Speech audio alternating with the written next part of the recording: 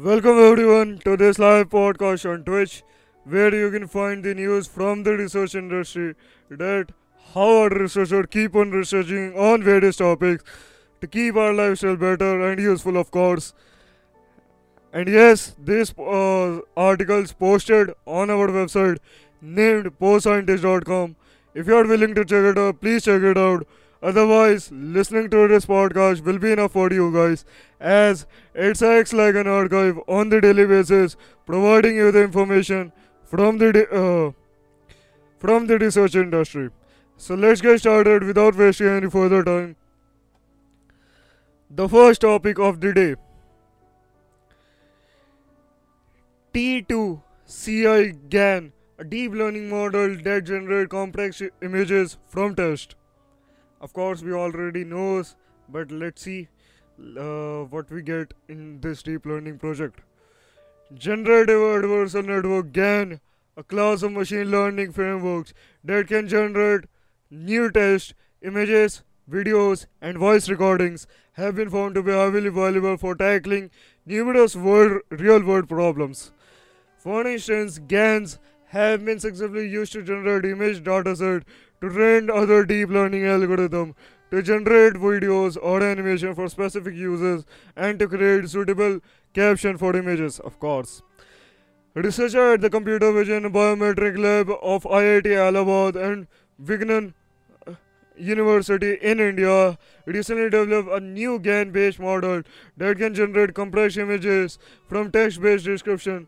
This model, introduced in a paper published on Arxiv, could open interesting possibility for image storage and for the sharing of content between different smart devices. The idea of T2 CI GAN is aligned with the team of direct processing analytics of data in the compressed domain without full decompression, on which we have been working on since 2012. Mohammad Javed, one of the researchers who carried out the study, told Tech Explode. However, the idea in T2 CI GAN is a bit different, as here we wanted to retrieve images in the compressed form given the text description of the image. In their past studies, Javed and his colleagues used GAN and other deep learning models to tackle numerous tasks, including the extraction of features from data, the segmentation of text and image data, spotting words in large text excerpts to created complex GPG files. The new model they created builds on the previous effort to address a computational problem that has so far rarely explored in the literature. While several other research teams have used deep learning based method to generate image based on text description, only a few of these methods produce images in their compressed form. In addition, most exciting technique that generate compressed images approach the task of generating the image and compressing it separately, which increases the computation load and processing time. T2CI GAN is a deep learning based model that takes the text description as an input and produces visual images in the compressed form. Javed explained. The advantage here is that the conventional method produces visual images from text description and they further subject those images to compression to produce compressed images. Our model, on the other hand, can directly map learn the text description and produce compressed images. Javed and his colleagues developed two distinct GAN-based models for generating compressed images from text description. The first of these models was trained on a dataset containing compressed DCT, discrete cosine transform images in the GPG format. After training, this model was able to generate compressed images based on text description. The researcher's second GAN-based model, on the other hand, was trained on a set of RGB images. This model learned to generate GPG compressed GCD representation of images, which specifically express a sequence of data points as a mathematical equation. T2CI GAN is the future because we know that the world is moving towards machine, robot to machine, and man to machine communication, Javed said. In such a scenario, machine only need data in the compressed form to interpret or understand them. For example, imagine that a person is asking Alexa, bot, to send her childhood photo to her best friend. Alexa will understand the person voice image task description and try to search for this photo. Which would already be stored somewhere in the compressed form and send it directly to her friend. Of course, man. Javed and his colleague evaluated the model in a series of tests using the renowned Oxford 102 flower dataset, which contained several pictures of flowers categorized into 102 flower types. Their results were highly promising as the model could generate compressed JPG version of images in the flower dataset both quickly and efficiently. The T2CI GAN model could be used to improve automated image retrieval systems, particularly when source images are meant to be easily shared with smartphones or other smart devices. In addition, it could prove to a valuable tool for media and communication professionals, helping them to retrieve lighter versions of specific images to share on an online platform.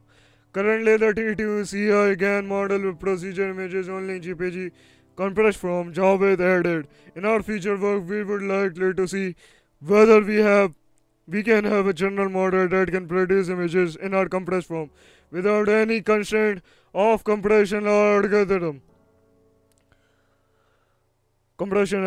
of course. So, I mean, it's basically a social media platform or a common server where have been set and collected all the information. Like he already gave the example of the Alexa bot, that if you tell the instruction about the Alexa that send my childhood photo to one of my friend who named already been registered, of course, and saved. So uh, it already being sent to that friend by one voice instruction to the Alexa bot, and which we already do in our social media. We already see every image in a compressed form because it's been a very heavy file which is not being, right in terms in any social media, like whether it's a Facebook or Insta or whatever the social media is. So it's like a same project, deep learning project, which he is talking about. Moving on to our next topic. Astrophysicists make observation consistent with their prediction of an alternative theory of gravity. Okay, let's see. An international team of astrophysicists has made a puzzling discovery while analyzing certain star clusters. The finding challenges Newton's laws of gravity. The researchers write in their publication. Instead, the observations are consistent with their prediction of an alternate theory of gravity. However, this is controversial among experts. The results have now been published in monthly notice of the Royal Astronomical Society. In their work, the researchers investigate open star clusters. They are formed when thousands of stars are born within a short time in a huge gas cloud. As they ignite, the galactic newcomers blow away the remnants of the gas cloud. In the process, the cluster expands considerably. This creates a loose formation of several dozen to several thousand stars. The weak gravitational force acting between them holds the cluster together. In most cases, open star clusters survive only a few 100 million years before the dissolve, explained Professor Dr. Pavel Krupa of the Helmholtz Institute of Radiation and Nuclear Physics at the University of Bonn. In the process, there are regularly lost stars which accumulate in two so-called tidal tails. One of these tails is pulled behind the cluster as it travels through space. The other, in contrast, take the lead like a spread head. According to Newton's laws of gravity, it's a matter of chance in which of the tail a lost star ends up, explained Dr. Jan Pleflam Altenburg of the Helmholtz Institute of Radiation and Nuclear Physics. So both tails should contain about the same number of stars. However, in our work, we were able to prove first time that this is not true. In the cluster we studied, the front tail always contains significantly more stars nearby to the cluster than the real tail. new method developed for counting stars. Until now, it has been almost impossible to determine from among the millions of stars close or clustered those that belong to its tails. To do this, you have to look at the velocity, direction of motion, and age of each of these objects, explained Dr. Teresa Jeda Bikova, the co-author of the paper who did her doctorate in groups, recently moved from the European Space Agency ESA of course, to the European Southern Observatory in Garching. She developed a method that allowed her to accurately count the stars in the tail for the first time. So far, 5 open clusters have been investigated near us, including 4 by us.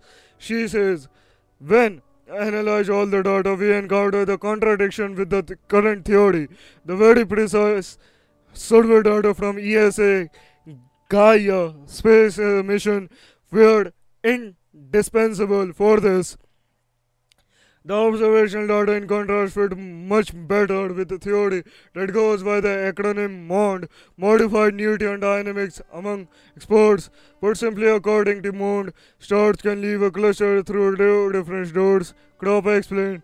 One leads to the real tidal tail, the other to the front. However, the first is much narrower than the second, so it's less likely that a star will leave the cluster through it.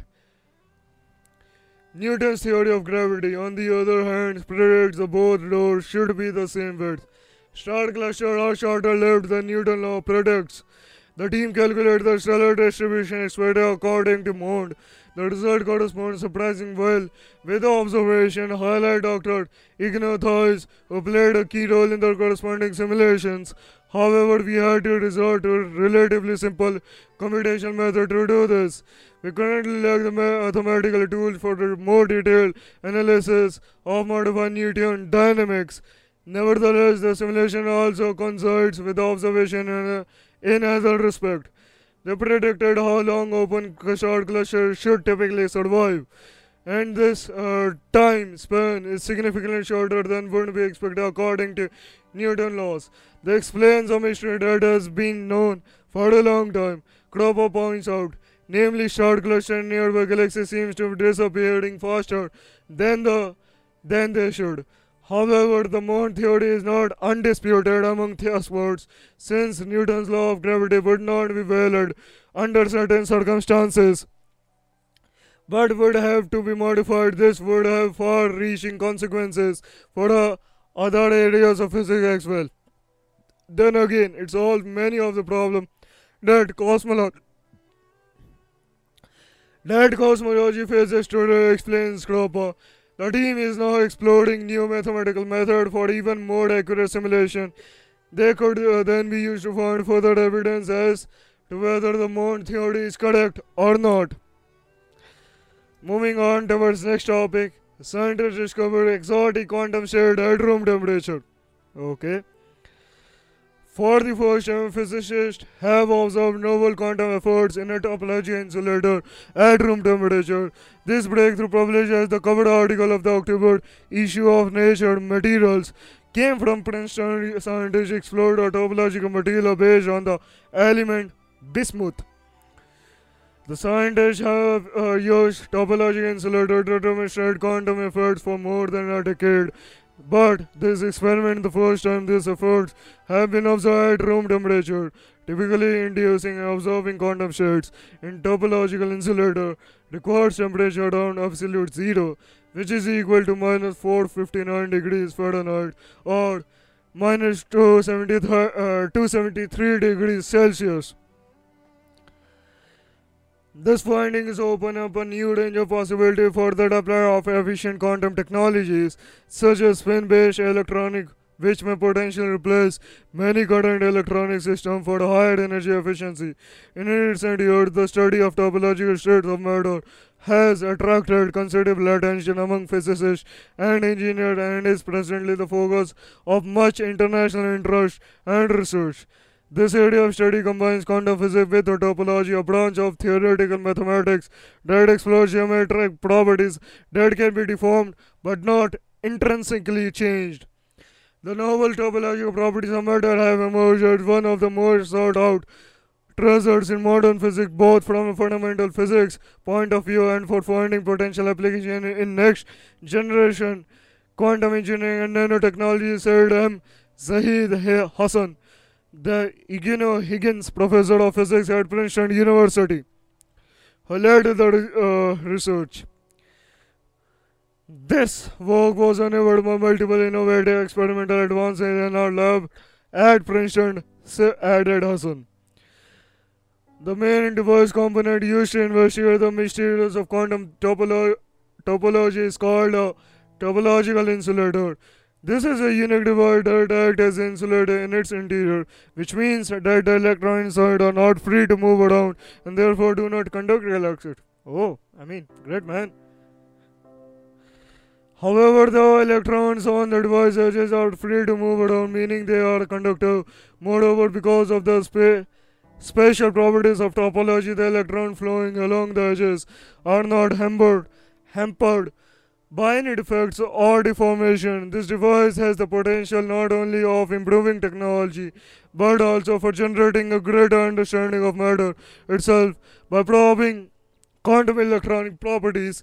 Until now, however, there has been a major stumbling block: the quest to use the material and devices for application in functional devices.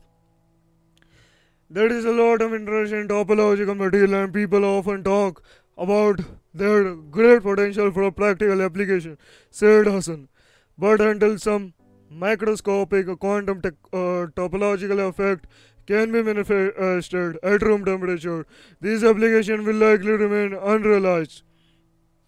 This is because ambient or high temperature create what physics call thermal noise, which is defined as a rise in temperature such that the atom begin to vibrate violently. This action can disrupt delicate quantum systems, thereby collapsing the quantum state in topological insulator.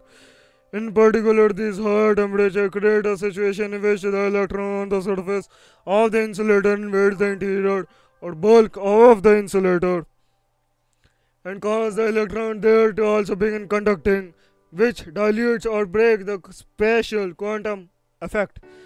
The way around this is to subject such experiment to exceptionally cold temperature, typically at or near absolute zero. At these incredibly low temperature, atomic and subatomic particles cease vibrating and are consequently easier to manipulate. However, creating and maintaining an ultra cold environment is impractical for many applications. It is costly, bulky, and consumes considerable amount of energy.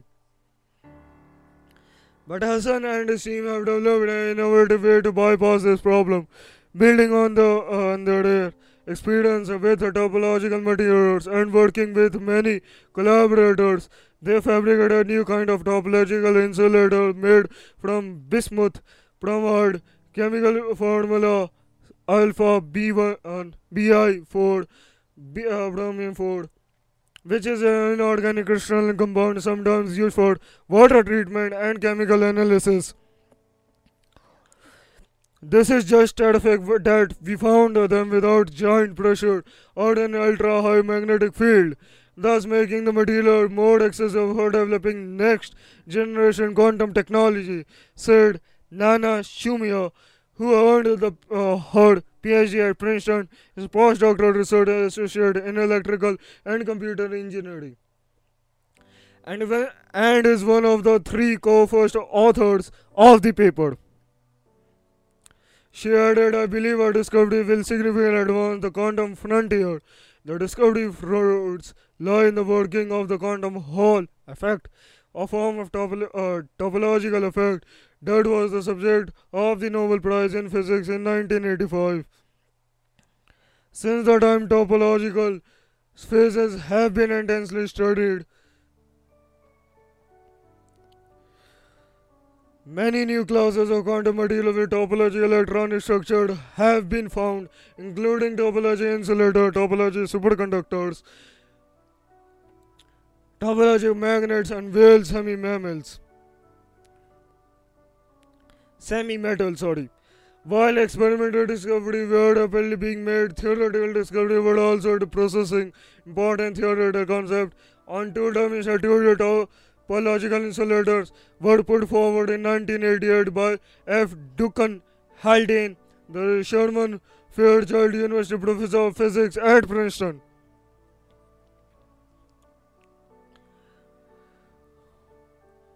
Theoretical is what? Important theoretical concept on two-dimensional through 2D topological insulator were put forward in 1988 by F. Duncan Haldane, the Sherman Fairchild University professor of Princeton of physics at Princeton. Sorry guys, I mean it's a repeat, so yep. He was awarded the Nobel Physics in Physics in 2016.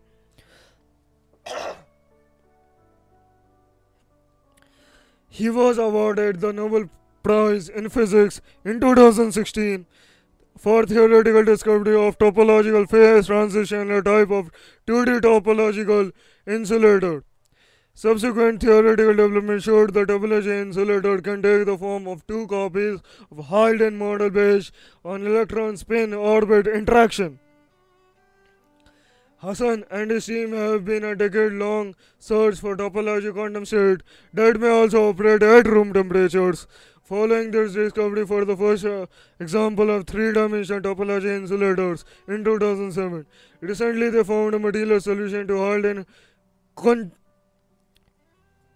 conjecture in a Kagom lattice magnet that is capable of operating at room temperatures, which also exhibit the desired quantization.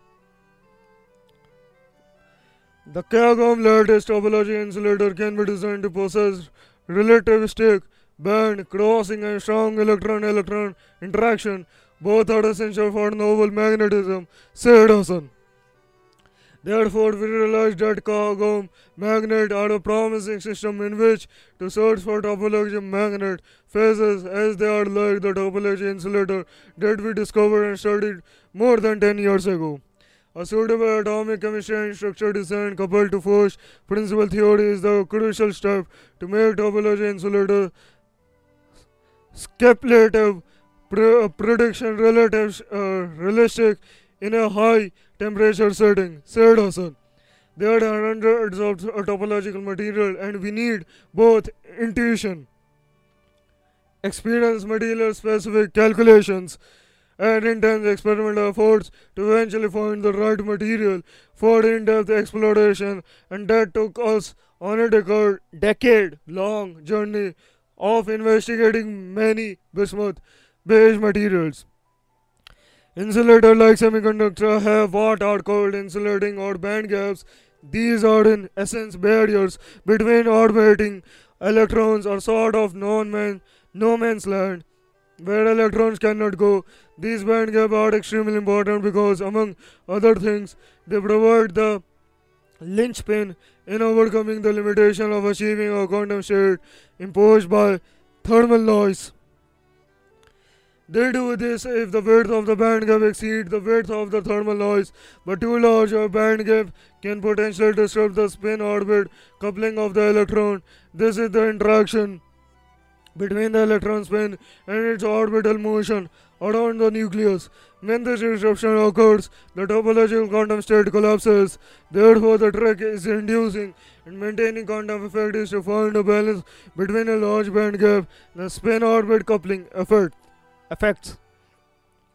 Following a proposal by collaborator and co-author Fan Zhang and Jung Zhou to explore a type of Weyl metals, Hassan and team studied the bismuth bromide family of material, but the team was not able to observe the Weyl phenomena in these materials.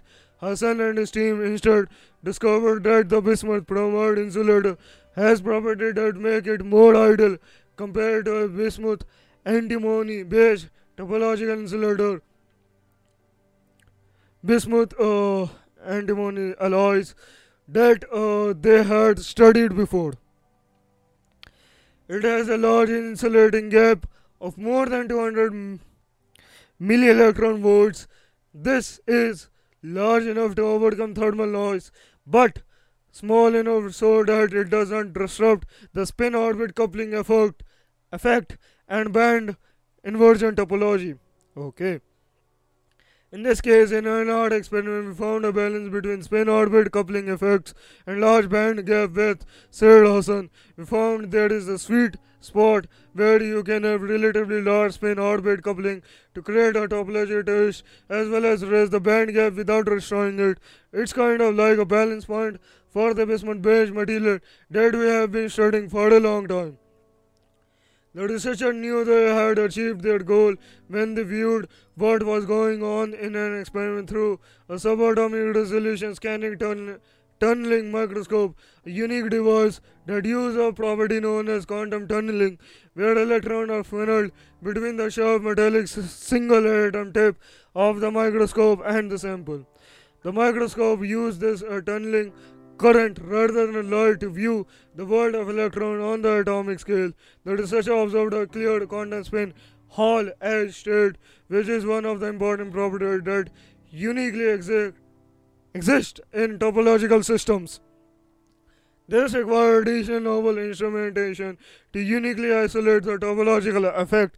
For the first time, we demonstrated that there is a class of bismuth-based topological material that the topology survives up to room temperature, said Hassan. We are very confident of our result.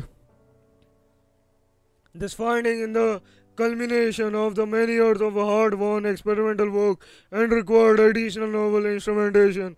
Ideas to be introduced in this experiment. Hassan has been a leading researcher in the field of experimental quantum topological materials with novel experimentation methodologies for over 15 years and indeed was one of the field's early pioneer researchers. Between 2005 and 2007, for example, he and his team of researchers discovered topological order in a three-dimensional bismuth antimony bulk solid, a semiconducting alloy, and related topological dielectric material using novel experiment methods. This led to the discovery of topology of magnetic material between 2014 and 2015. They discovered a new class of topology materials called magnetic wheel semimetals. The researchers believe this breakthrough will open the door to a whole host of future research possibility and application in quantum technologies. We believe this finding may be the starting point for future development in nanotechnology, said Shafiat Hossain, a postdoctoral research associate in Hassan Lab, another co-first author of the study. There have been so many proposed possibilities in topological technology that await and finding appropriate material coupled with novel instrumentation is one of the key for this. One area of research where Hassan and his team believe this breakthrough will have particular impact is on next generation quantum technologies. The researchers believe this new breakthrough will hasten the development of more efficient, greener quantum materials. Currently, the theoretical and experimental focus of the group is concentrated in two directions, said Hassan. First, the researcher wants to determine what other topological materials might operate at room temperature and importantly provide other scientists the tool and novel instrumentation method to identify material that will operate at room and high temperatures. Second, the researcher wants to continue the probe deeper into quantum world now that this finding has made it possible to conduct experiments at high temperatures. These studies will require the development of another set of new instrumentations and techniques to fully harness the enormous potential of this material. I see a tremendous opportunity for further in-depth exploration of exotic and complex quantum phenomena with our new instrumentation tracking more finer details in microscopic quantum state, Hassan said. Who knows what we will discover? Our research is a real step forward in demonstrating the potential of a topological material for energy-saving application, added Hassan. What we have done here with this experiment is plant a seed to encourage other scientists and engineers to dream big. So these are the studies on the quantum mechanics or quantum application where the topological materials being invested, that how many are being invented by this tool and this instrumentation methods. So, I mean, great man. Moving on towards next topic. Scientists discover material that can be made like a plastic but conducts like a metal. Okay. Scientists with the University of Chicago have discovered a way to create a material that can be made like a plastic but conducts electricity more like a metal. The research, published October 26 in Nature, shows how to make a kind of a material in which the molecular fragments are jumbled and discovered but can still conduct electricity extremely well. Okay. This goes against all of the rules we know about for conductivity to a scientist. It's kind of like seeing a car driving on water and still going 70 miles per hour. But the finding could also be extraordinarily useful if you want to invent something revolutionary. The process often first starts with discovering a completely new material. In principle, this opens up the design for a whole new class of material that conduct electricity, are easy to shape, and are very robust in everyday conditions, said John Anderson, an associate professor of chemistry at the University of Chicago and the senior author on the study. Essentially, it suggests new possibility for an extremely important technology group of material, said Jazia Z. PhD 22, now at Princeton, the first author on the paper. There isn't a solid theory to explain this. Conductive materials are absolutely essential if you are making any kind of electronic device, whether it be an iPhone, a solar panel, or a television. By far, the oldest and largest group of conductors is the metals.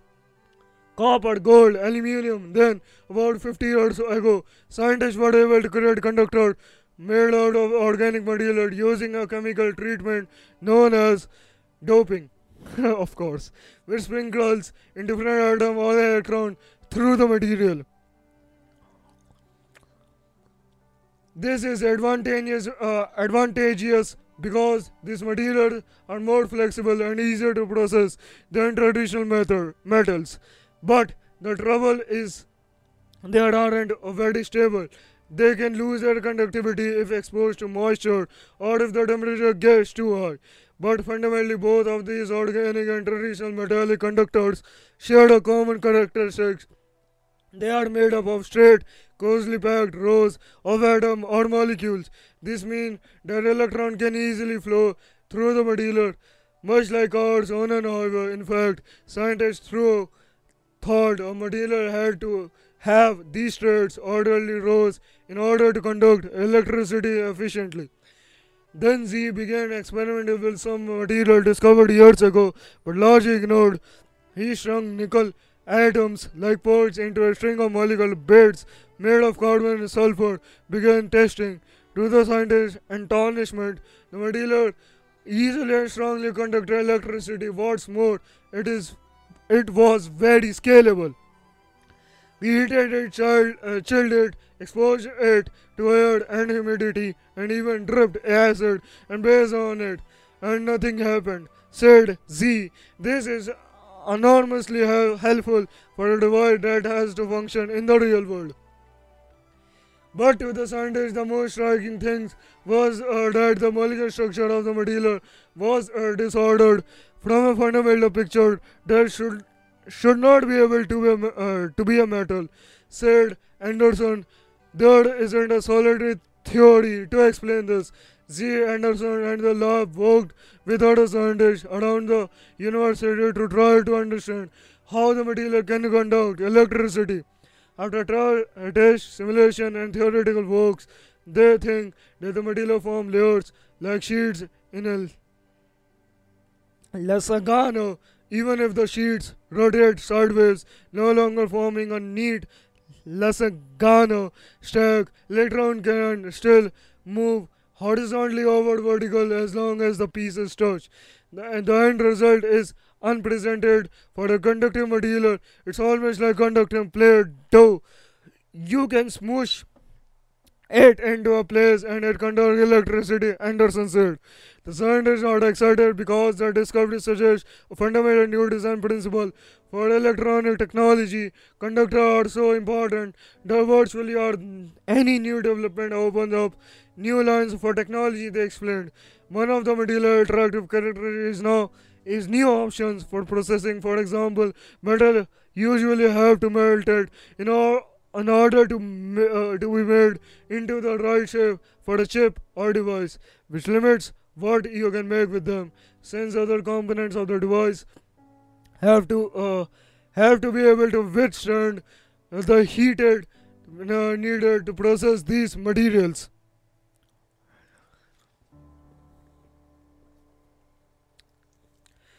The new material has no such restriction because it can be made at room temperature. It can also be used where the need for a device or pieces of the device to withstand heat, acid, or alkalinity or humidity has previously limited engineered option to develop new technology. The team is also exploring the different form and function the material might make. We think we can make it 2D or 3D, make it porous, or even introduce other functions by adding different linkers or nodes Z, Z. Moving on towards next topic, research into an ancient lineage of microscopic fungi appends an assumption about its genetic relationships. Micro Mycologists tend to base their evolutionary assumption about all fungi on the higher fungi, such as mushrooms, bread molds, and yeast, but that is a mistake, according to a major recent study published in the Proceedings of the National Academy of Sciences. The trait that the higher fungi possesses are not indicative of the lower fungi. The early diverging fungi, said Raven Simmons, curator of fungi at the Purdue University Herbaria in the botany and plant pathology in the College of Agriculture. The evolutionary history of the often overlooked lineage of citrus pronounced chytrid fungi has vexed scientists for decades. The study has begun to clarify the complicated detail of this lineage, which diverged from the common ancestor that shared with the animals about 750 million to 1 billion years ago. It takes a lot of hard assumption about early diverging fungi and the increasing complexity of fungi. As you walk up the tree throws them out of the window, Simpson said. We showed that the chytrids still possess a lot of features that link them to the common ancestor. In recent years, certain chytrid fungi have become a scourge of biodiversity. One infamous species of chytrid discovered by Simmons, graduate advisors, and paper co-authored Joyce Longcourt at the University of Maine has caused massive amphibian die-offs and extinctions.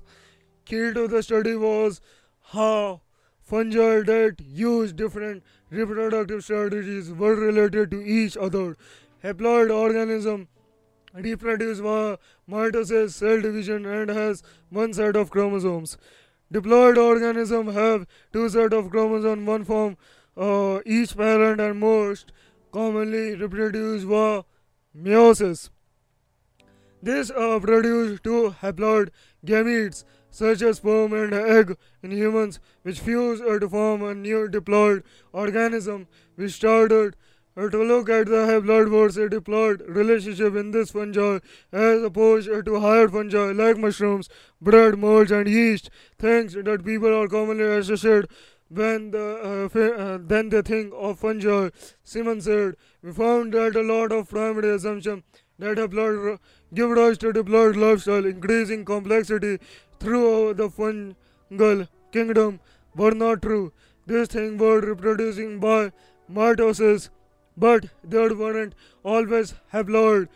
Some were diploid. Michael Clausius theorized that the higher fungi began as haploid that eventually gave rise to diploids. They thought the childreds probably were much the same. It turns out, based on this genomic analysis, that's not the case. Simmons said. The co-author also included a team of scientists at the U.S. Department of Energy Joint Genome Institute at the Lawrence Berkeley National Laboratory in California, who generated genome sequence for 69 childred fungi. When Joyce started collecting childred, I think she had little idea of just how instrumental a role they would play in resolving some of the big questions in fungal evolution. From the origin of life cycle to ability to break down plant matter to helping solve the mystery of the amphibian pandemic, said the University of Michigan Timothy James, who led the study. It was a great pleasure working with Rayburn, who was a great bridge between the traditional microscopy approaches and the modern genomic methods. Two leading child fungi experts of the 20th century microscopy era were Purdue Jones Carling and the University of Michigan Frederick Spado. The new PNAS paper builds on Carling and Spado works. They had some things right and something wrong, Simpson said. Hopefully, we can take the best of what they did, the best of what we are doing, and further synthesize that into some excellent mycology that we can pass along to people that don't even think of child trade fungi when they think of fungi. Longcourt commented on how the long-term interplay between Purdue and the University of Michigan regarding child-reared fungi has turned out. Spado and Carling were not close, said Longcourt, who worked for Spado, and now Tim James has this great lab at the University of Michigan where Spado wrote this big monograph that includes the child trades and now Ravens at Purdue, and I hope he will have some time to work on child trades. It's a neat connection between Michigan and Purdue. Okay. Moving on to our next topic. Scientists warn in report that climate change has pushed Earth to code red. Okay. Writing in the Journal of Bioscience, an international coalition led by Oregon State University researcher says in a report published today that the Earth's vital signs have reached code red and that humanity is unequivocally facing a climate emergency. In the special report, World Scientists Warning of a Climate Emergency in 2022, the author note that 16 of 35 planetary vital signs they use to track climate change are at record extremes. The report's author shared new data illustrating increasing frequency of extreme heat events, rising global tree cover, loss because of fires, and a great prevalence of the mosquito-borne dengue virus. Further, they note that atmospheric carbon dioxide levels have reached 418 parts per million, the highest on record. William Ripple, a distinguished professor in the OSE College of Forestry and postdoctoral research, Christopher Wolf, are the lead author of the report, and 10th other US and global scientists are co-authors. Look at all of these heat waves, fires, floods, and massive storms. Ripple said the specter of climate change is at the door and pounding hard. The report follows by 5 years the world scientists warning to humanity. The second note is published by Ripple and colleagues in bioscience and co-signed by more than 15,000 scientists in 184 countries. As we can see by annual surges in climate disasters, we are now in the midst of a major climate crisis with far worse to come if we keep doing these things the way we have been doing them, Wolf said. Climate change is not a standalone issue, said co-author Samuel Hook of Independent University of Bangladesh. To avoid more untold human suffering, We need to protect nature, of course, eliminate most fossil fuel emission, and support social justice, climate adaptation with a focus on low income areas that are most vulnerable. The report points out that in these 3 decades since more than 1700 scientists signed the original World Scientist Warning to Humanity in 1992, global greenhouse gas emission have increased by 40%. As Earth temperature are creeping up, the frequency or magnitude of some types of climate disaster may actually be leaping up, said the University of Sydney Thomson Newsom, a co-author of the report. We urge our fellow scientists around the world to speak out on climate change.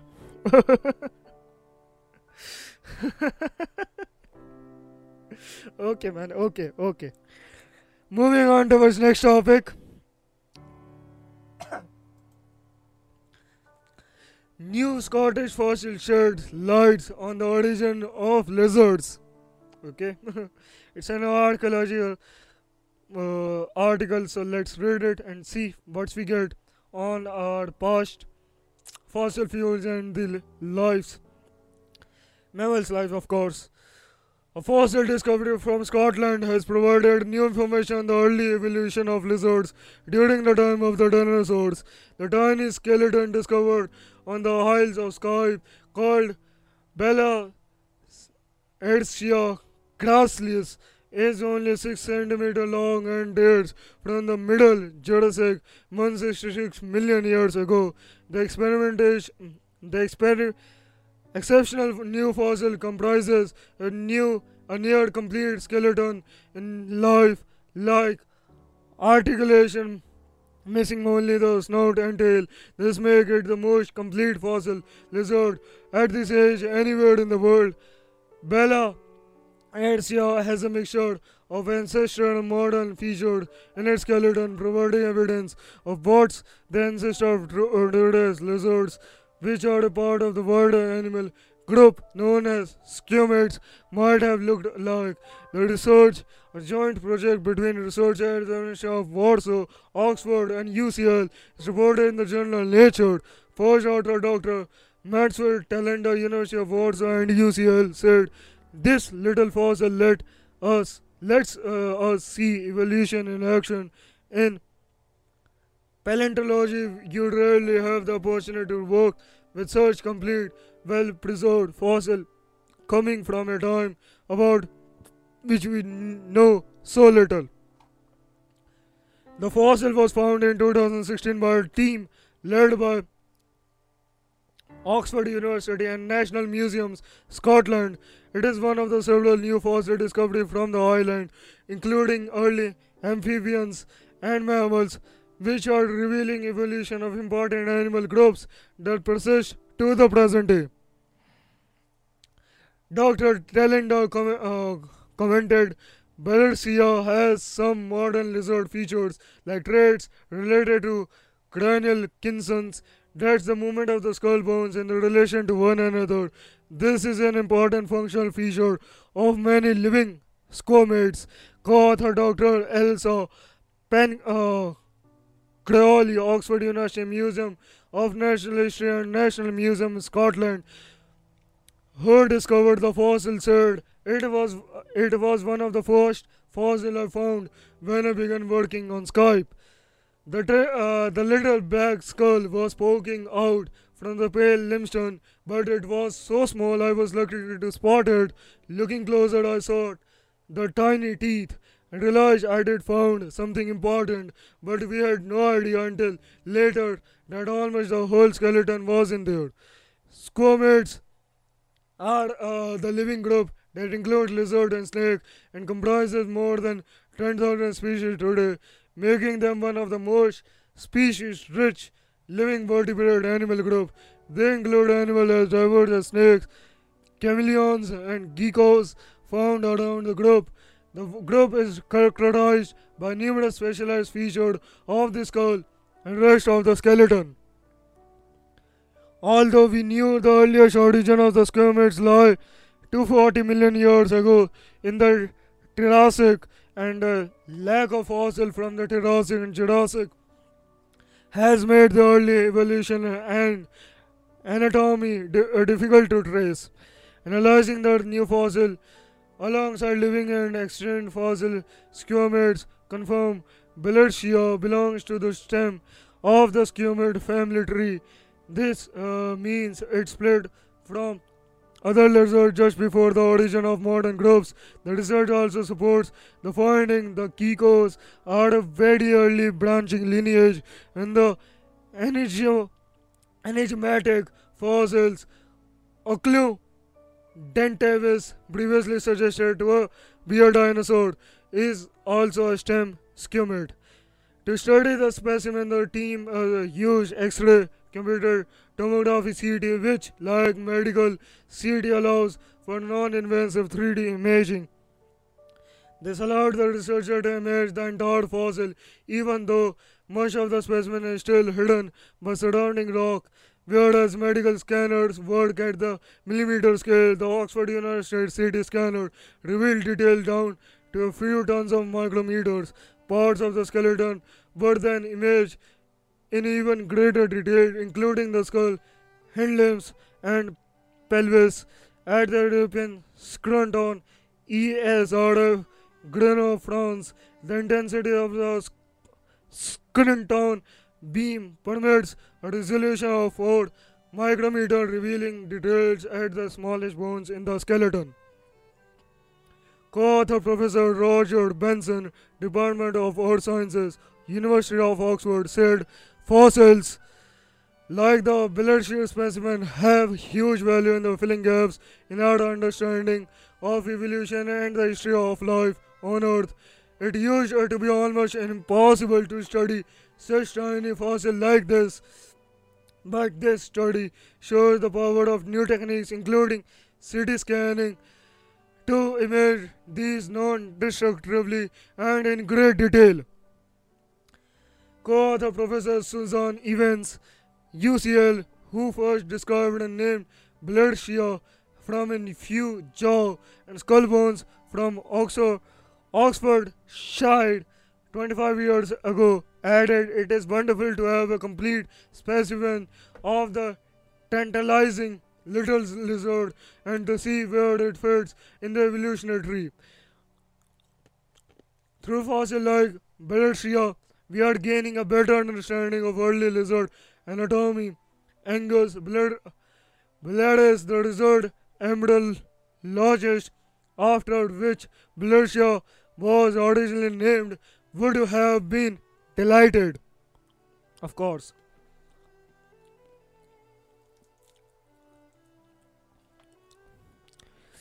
Moving on to our next topic. The study was led by Dr. Matswitz Thelander, University of Warsaw, and world researcher from the University of Oxford, Earth Sciences Department, Oxford University Museum of Natural History, UCL, University College London, the European Screen Radiation Facility, and the National History Museum in London, and the National Museum of Scotland. The study will be published in Nature. Moving on to our next topic, researchers compress light 12 times below the diffraction limit in a dielectric material.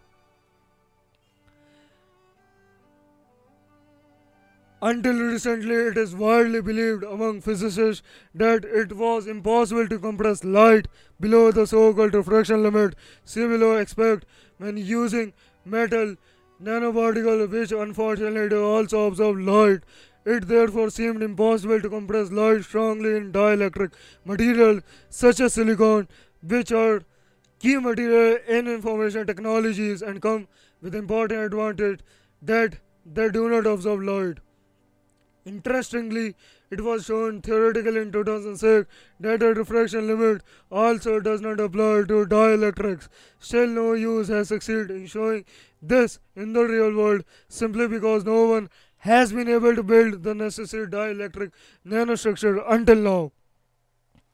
A researcher team from the DTU has successfully designed and built a structure, a so-called dielectric nanocavity, which concentrate light in a volume 12 times below the diffraction limit. The result is groundbreaking in optical research and has just been published in Nature Communications. All the computer calculations show that your concentrate light at an infinitely small point.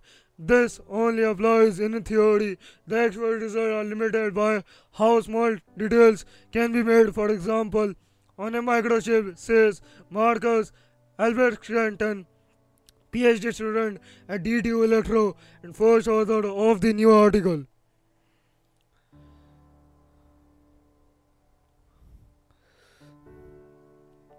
We programmed our knowledge of real photonic nanotechnology and its current limitation into a computer. Then we asked the computer to find a pattern that collects the photons in an unprecedentedly small area in an optical nanocavity, which we were also able to build in the laboratory. Optical nanocavity are structures specially designed to retain light so that it doesn't propagate as we are used to, but is thrown back and forth as if you put two mirrors facing each other. The closer you place the mirrors to each other, the more intense the light between the mirrors becomes. For this experiment, the researchers have designed a so-called Bouty structure, which is particularly effective at squeezing the photon together due to its special shape.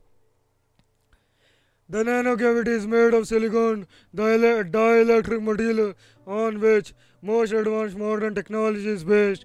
The material for the nanocavity is developed in clean room laboratories at DTU, and the patterns on which the cavity is based are optimized and designed using a unique method of topology optimization developed at DTU.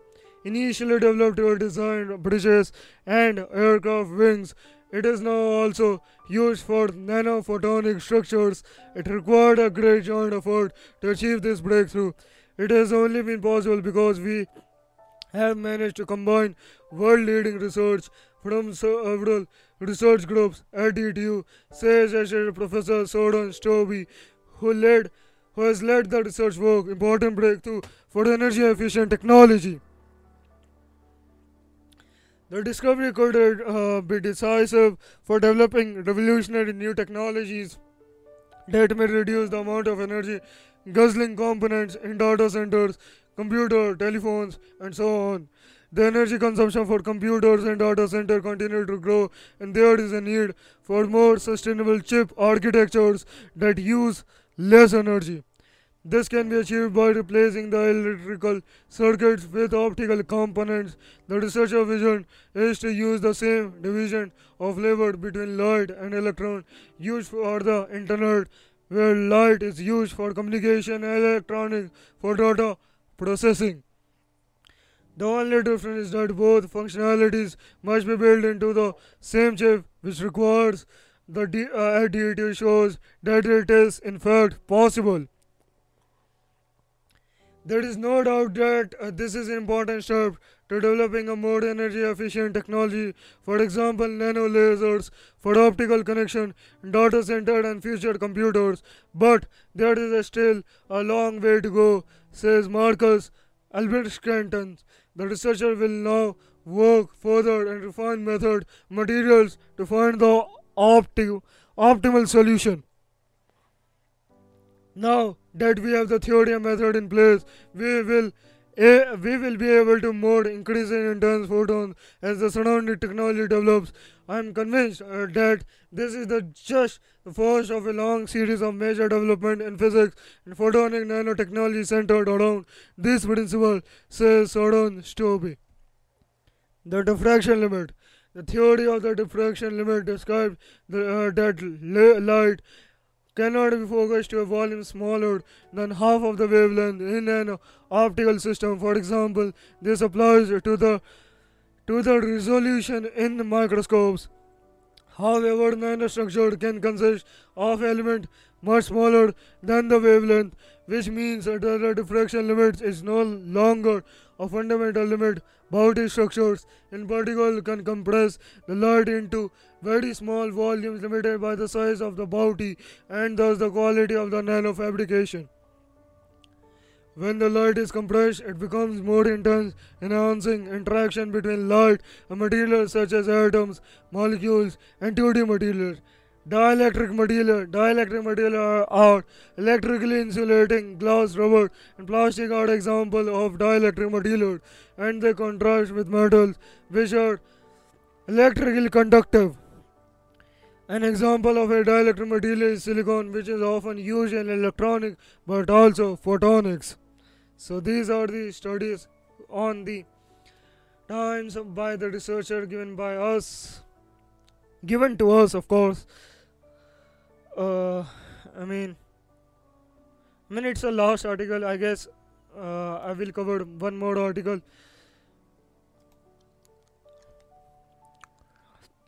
Okay, moving on to the next topic. Study explores how visual effects in video games help players to make sense of game worlds. Okay, let's see. Visual effects, VFX, can help to make video games more engaging and immersive for players. However, they are often also designed to support players, for instance, by pointing them to specific location or highlighting helpful game features. Researchers at the University of California, Santa Cruz, UCSC, have recently carried out a study investigating the ways in which VFX can help video game players to make sense of the virtual worlds and environment they are navigating. The paper pre-published on RZEV and presented at the IEEE Viz workshop on visualization for the digital humanities. Viz for DH could guide the future development of both video games and data visualization tools. A study mostly builds upon our engagement with two distinct communities, the data visualization research and the video game communities. Henry Seo, one of the researchers who carried out the study, told Tech Explode. The computational media department at UCSC has a mixture of scholars interested in both media artifacts. The paper originated from my colleague Angus G. Forbes' observation of the general minimalish aesthetic as practice in wisdom in the data visualization research community, especially when it comes to visual effect, VFX, and animation. Some data visualization researchers argue that VFX and animation should only be used sparingly as they increase the visual loads on devices. Video game developers, on the other hand, generally use many VFX and animations as they can help players to make sense of game environments, rules, and features. Zio and Forbes, by examining how VFX are used in exciting video games, sought to better understand how VFX can aid video game players' sense making. They hope that this would also highlight valuable opportunities for the design of data visualization tools. At first, we picked games that we are familiar with and then try to diversify the selection in terms of genres like puzzles, action, and strategy games. Zio explained, we either looked through playthrough videos or played the game ourselves and then took note of what we are considered to the VFX animation. Afterward, we tried to think about how these effects are utilized to help players make sense of the gameplay situation. Through their analysis, Zio and Forbes were able to identify three of the most common use of VFX in video games. Firstly, they found that these effects can help to draw player attention to a specific game element, such as objects that are most relevant to the gameplay and that the player should interact with to win the games and or complete tasks.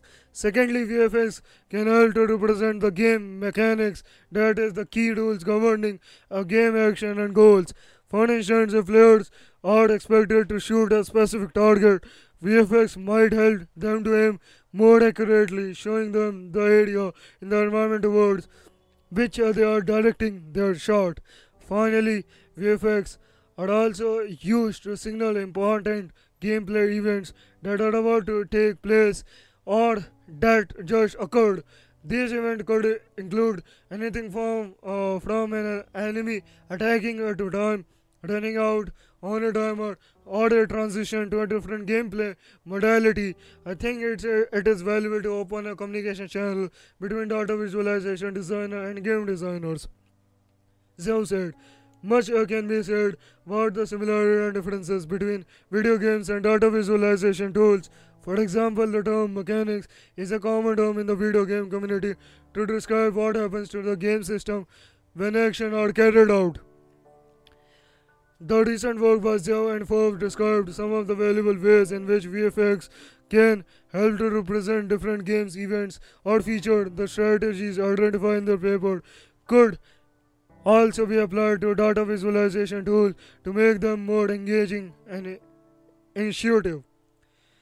There are two branches of possibility that I am curious to explore about the mechanics of a visualization tool. Zhou said, first, if an interface visualization also develop mechanics of user interaction such as linking and brushing, can visual effects and animation help make these interactions richer, embed more information. Second, as data visualization is mostly about visualizing static data, which games are more about interacting with a dynamic and changing system, could be explored the design space where the user is interacting with an active simulation system that is like a game system, so the VFX animation become a much more relevant design tool.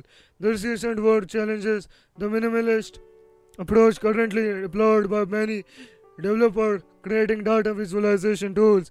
Zio and Forbes hope that their observation will ultimately pave the way for the greater use of VFX and animation in the data visualization designed to support user sense making processes.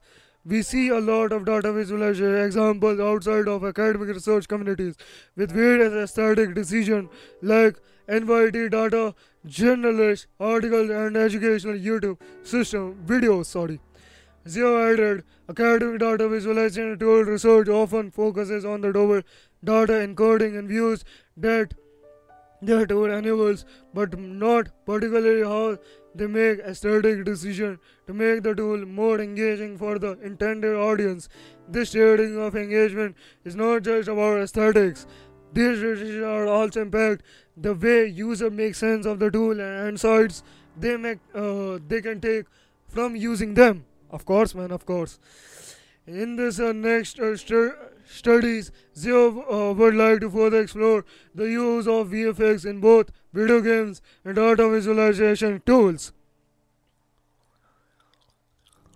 To better map the similarities and differences between these two media domains, in addition, he plans to apply the ideas summarized in his recent work to create prototypes of feature of visualization tool. For instance, he is currently collaborating with another researcher at UCSC to create a VFA supported data visualization tool for high school education. So these are the study on the visual effect in those things. So yep. Moving on to the next topic.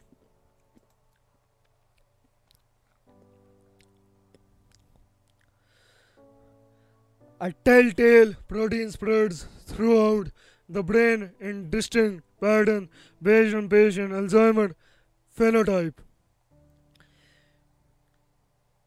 New imaging of patients with Alzheimer demonstrated how telltale protein spread throughout the brain based on the phenotype of the disease, that is, whether the condition is dominated by forgetfulness or atrophy in a specific brain region. The research offered a host of eliminating clues that ultimately may inform new treatment strategies. The protein is known as tau, and a large multidisciplinary team of brain researchers at McGill University in Montreal has been able to trace the protein patterns in living patients via magnetic resonance imaging (MRI). Alzheimer's disease is intimately linked to tau, which can be formed tangles in a brain that vocabulary damages neurons. The pattern detected by McGill scientists apparently are unique to the phenotype of the Alzheimer afflicting the patient.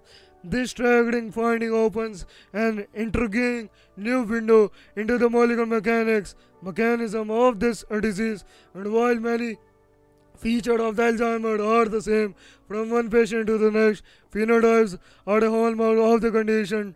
Tracking down patterns is a specialty of the scientists at McGill, which found that the intrinsic connectivity of the human brain itself provides the scaffolding of the aggregation of tau in distinct variation of the disease. Although some of the symptoms of Alzheimer's disease are conserved among patients, multiple phenotypes exist, writes Dr. Joseph Theriault of the Translational Neuroimaging Laboratory at McGill University and lead author of the tau imaging research. Alzheimer's disease phenotypes might result from differences in selective vulnerability of each patient's therapeutic contents. In the research published in Science Translational Medicine, Theriault and his McGill colleagues defined the phenotype of Alzheimer's as amnestic, referring to memory loss, visuospatial, the inability to process information about 3D shapes, language-oriented concerns, referring to word usage problem. This would include difficulty choosing or recalling the right word. Language problem can progress, expert says, causing impairment in patient ability to express themselves. A specific form of language usage problem in Alzheimer's is referred to as a logopenic variant primary progressive aphasia or PPA. Patients with IVPPA have increasing trouble thinking of the word they want to say. As Alzheimer's progresses, these patients have more trouble getting the words out, which eventually causes them to speak slurred. Another category outlined in the research is the behavioral and dice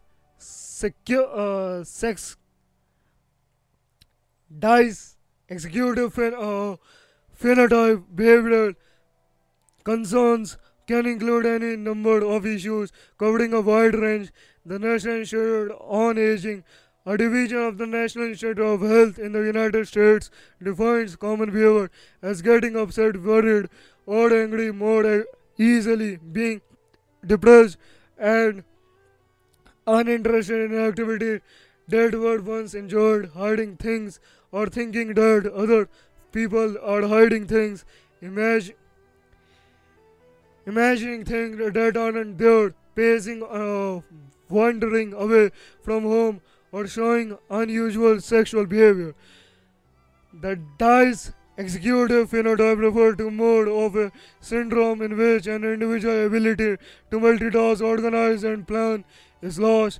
The Canadian team defined still other Alzheimer's phenotypes. People with posterior cortical atrophy and progressive aphasia, how tiny protein tau plays a role in such complex Alzheimer's phenotypes in the scientific ocean, fueling the year-long McGill investigation. The researchers are eliminating tau role in the slow unraveling of the human mind. Theriault and colleagues used MRI scan to track the spread of tau in the brain of patients with four types of Alzheimer's disease. Amnestic 28 patient, behavioral dice executive 15 patient, posterior cortical atrophy 19 patient, and logopenic variant primary progressive aphasia 11 patient. As a comparison, the team also performed MRI scan on 131 age-matched control who were cognitively unimpaired. The scientists linked each phenotype of Alzheimer's disease to specific patterns of tau aggregation and found that tau seeds often appeared in areas of the brain that act as connective hubs. Tau is actually an acronym that stands for Tubulin Associated Unit. There is a family of about 6 of these proteins, and when healthy, all are endowed with roles of maintaining the stability of microtubes, which are tough polymers shaped like tubes. Microtubules make up the structure of healthy cells, something cell biologists refer to as the cytoskeleton. Tau is abducted in neurons, and the brain cerebral cortex has the highest concentration. But Theodore and colleagues tapped into the darker side of tau, toxic tau, evident protein that are present in various neuroinflammatory brain disorders, including Alzheimer's, other form of dementia, and Parkinson's disease.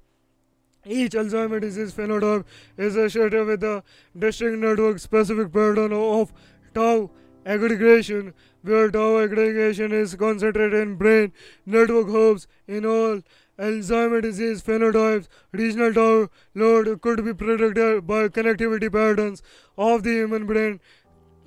Theodore added, furthermore, regions with greater connectivity display similar rates of longitudinal tau accumulation. Tau isn't the only deleterious protein in Alzheimer's disease. Many people are familiar with the term plagues and tangles as a description of the pathology defining the Alzheimer's brain.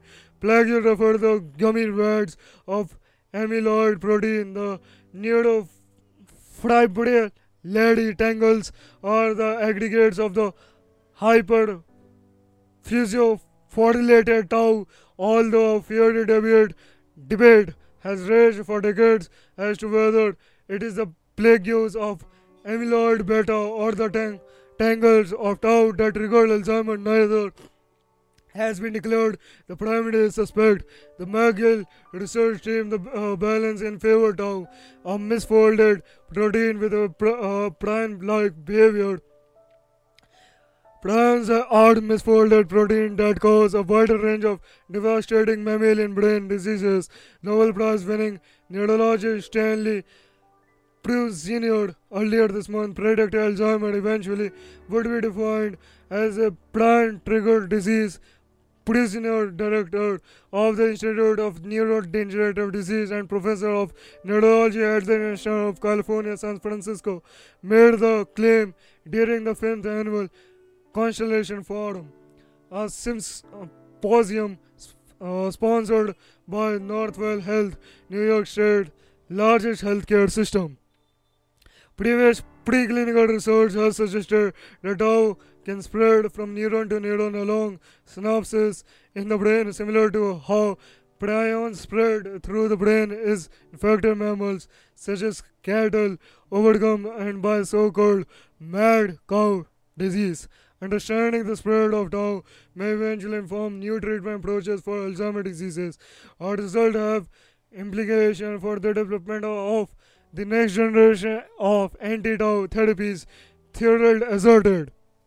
So these are the things, these are the studies based on this tau protein things given by our researcher based on the Alzheimer's disease, which is, great for many of the patients and the doctors out there.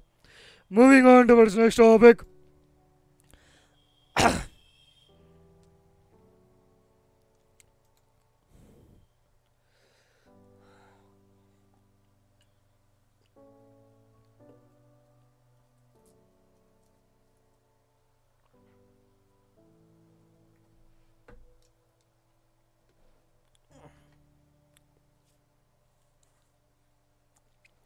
Okay. Real time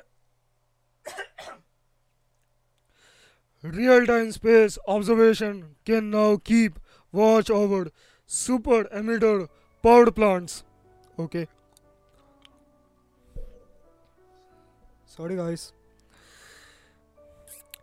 Countries signed up to the 2015 Paris Agreement have committed themselves to keep the rise in average global temperature well below 2 degrees Celsius. Every 5 years, there are to issue so-called National Determined Contribution (NDC), describing their action to reduce greenhouse gas (GHG) emission that adapt to climate change impacts. Countries will thus need to track their carbon emission not only at uh, not at national level, but also at the scale of individual super emitters such as power plants, megacities, refineries, and giant factories, together responsible for nearly half of the humanity total output of GHGs. In late 2025 or 2026, the EU plans to launch its CO2M Copernicus anthropogenic CO2 monitoring mission pair of satellites whose job will be to help with this important proof of principle for CO2M.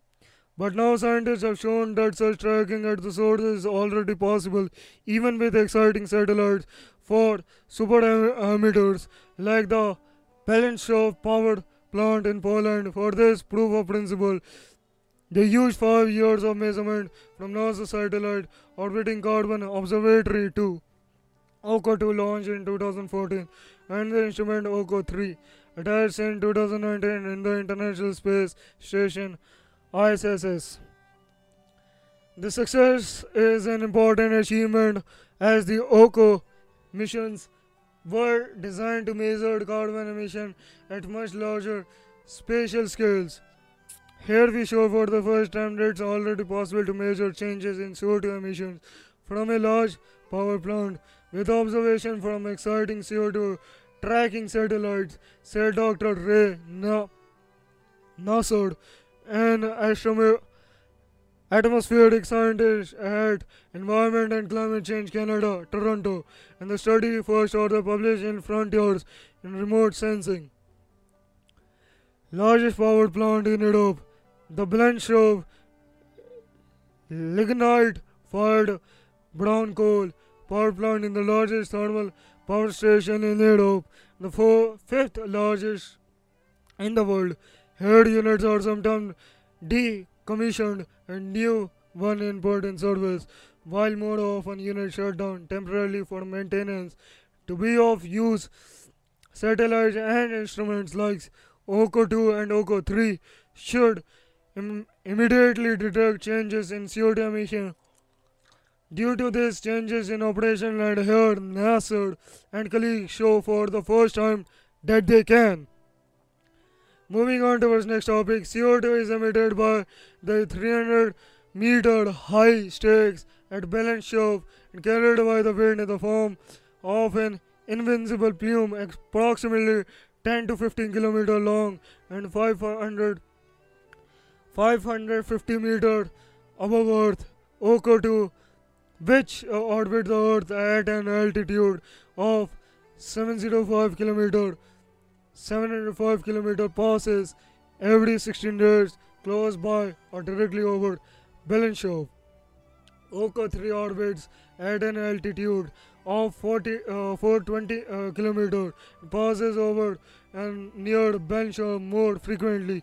OCO-3 has the added capability to scan back and forth across the region, giving better local coverage or a wider view. Not every flyby or overpass is suitable. Satellite can access the CO2 enhancement, extra CO2 emitted by source only in the absence of clouds and when the plume doesn't pass over large water bodies or mountains. The measure X CO2, the average CO2 concentration across a column directly below, subtracting the current background value locally on average 415 perimeter around the plume. Together OCO-2 and OCO-3 yielded 10 suitable datasets about the CO2 plume above Belenshov between 2017 and 2022. Excellent agreement between observed and predicted data. The researcher compared the measurement from space to estimates for Belenshov emission based on its known daily power generation output. The measurement turned out to closely track the daily predictions. This proved that even today, existing satellites can track emission in close to real time for installation like Belenshov. For example, OCO-2 detected a pronounced but transient dip in emission from balanced out between June and September 2021 due to shutdowns for maintenance. All cleared for CO2M. The results are promising. They indicate that CO2M with a joint spatial coverage about 100 times greater than OCO2 and OCO3 will be able to deliver on future needs. The capacity to get the most precise information about CO2 emission from super emitters such as Blanchard power plant across the globe will boost transparency in carbon accounting and hopefully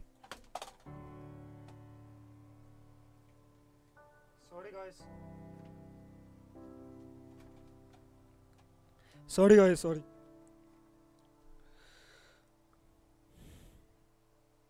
spatial coverage about 100 right.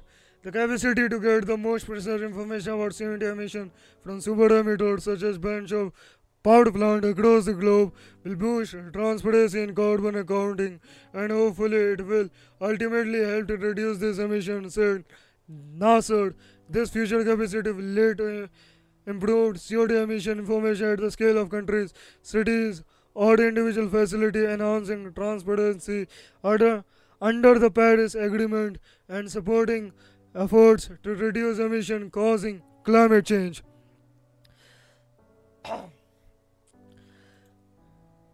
Moving on towards next topic.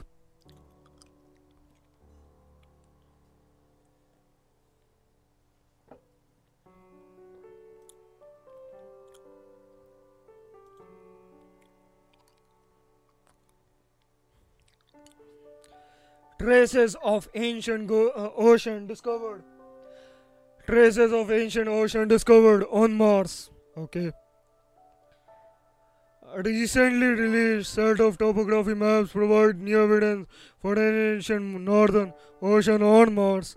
The maps offer the strongest case yet that the planet once experienced sea level consistent with an extended warm and wet climate, not the harsh frozen landscape that exists today. With what immediately comes to mind as one of the most significant points here is that the existence of an ocean of the size means a higher potential for life, said Benjamin Cardenas, assistant professor of geosciences at Penn State and lead author on the study, recently published in the Journal of Geophysical Research, Planets. It also tells us about the ancient climate and its evolution based on On these findings, we know there had to have been a period when it is warm enough and the atmosphere was thick enough to support this much liquid water at one time.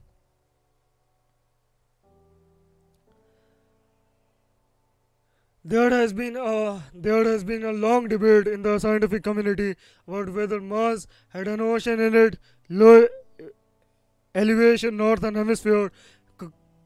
Cardinals explained. Okay, using topographic data, the research team was able to show definitive evidence of a roughly 3.5 billion year old shoreline with substantial sedimentary accumulation at least 900 meters thick that cover hundreds of thousands of square kilometers.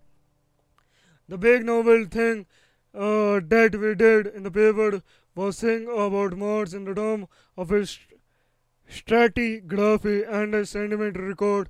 Cardinal said, on Earth, we chart the history of waterways by looking at sediment that is deposited over time. We call that stratigraphy. The idea that water transports sediment, that you can measure the change on Earth by understanding the way that sediment piles up. That's what we have done here, but it's Mars. The team used software developed by the United States Geological Survey to map data from the National Aeronautics and Space Administration (NASA) in the Mars Orbital Laser Altimeter. They discovered over 6,500 kilometers of fuel ridges and grouped them into two systems, 20 systems, to show that the ridges are likely eroded river deltas or submarine channel belts, the remnants of an ancient Martian shoreline, elements of rock formation such as ridge system thickness, elevation locations, and possible sedimentary flow direction help the team understand the evolution of the region paleogeography. The area that was once ocean is now known as Aeol- Aeolus Dorsa and contains the densest collection of future ridges on the planet, Cardenas explained. The rock in the Helios Dorsa captured some fascinating information about what the ocean was like. He said it was dynamic, the sea levels rose significantly, rocks were being deposited along its basin at a fast rate. There was a lot of change happening here. Cardinal explained that on Earth the ancient sedimentary basin contains the strat- stratigraphic records of evolving climate and life.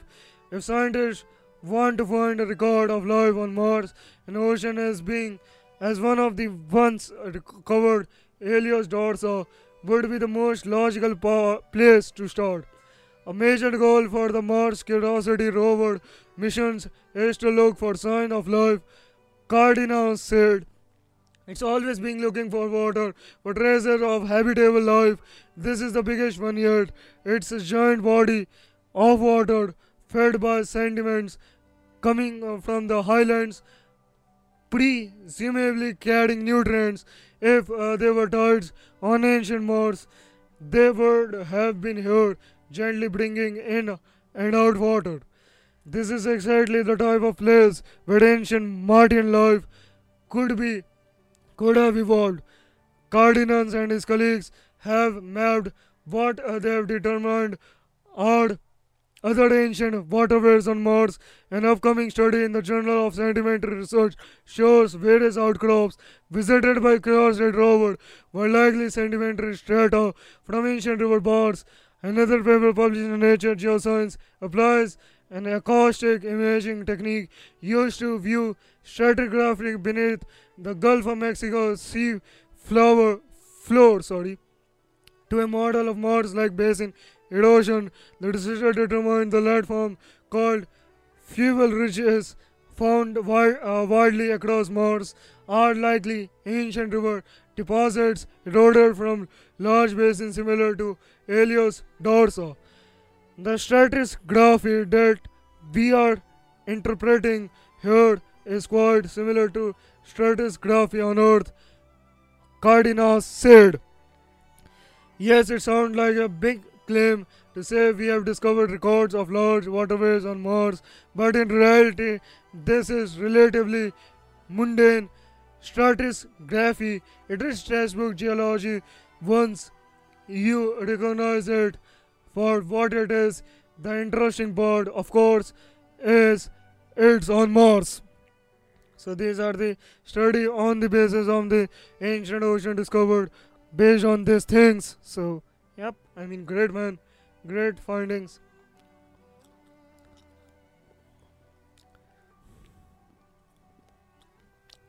That's the last article of this podcast. At last, I just wanna say you guys keep researching, stay curious, stay healthy.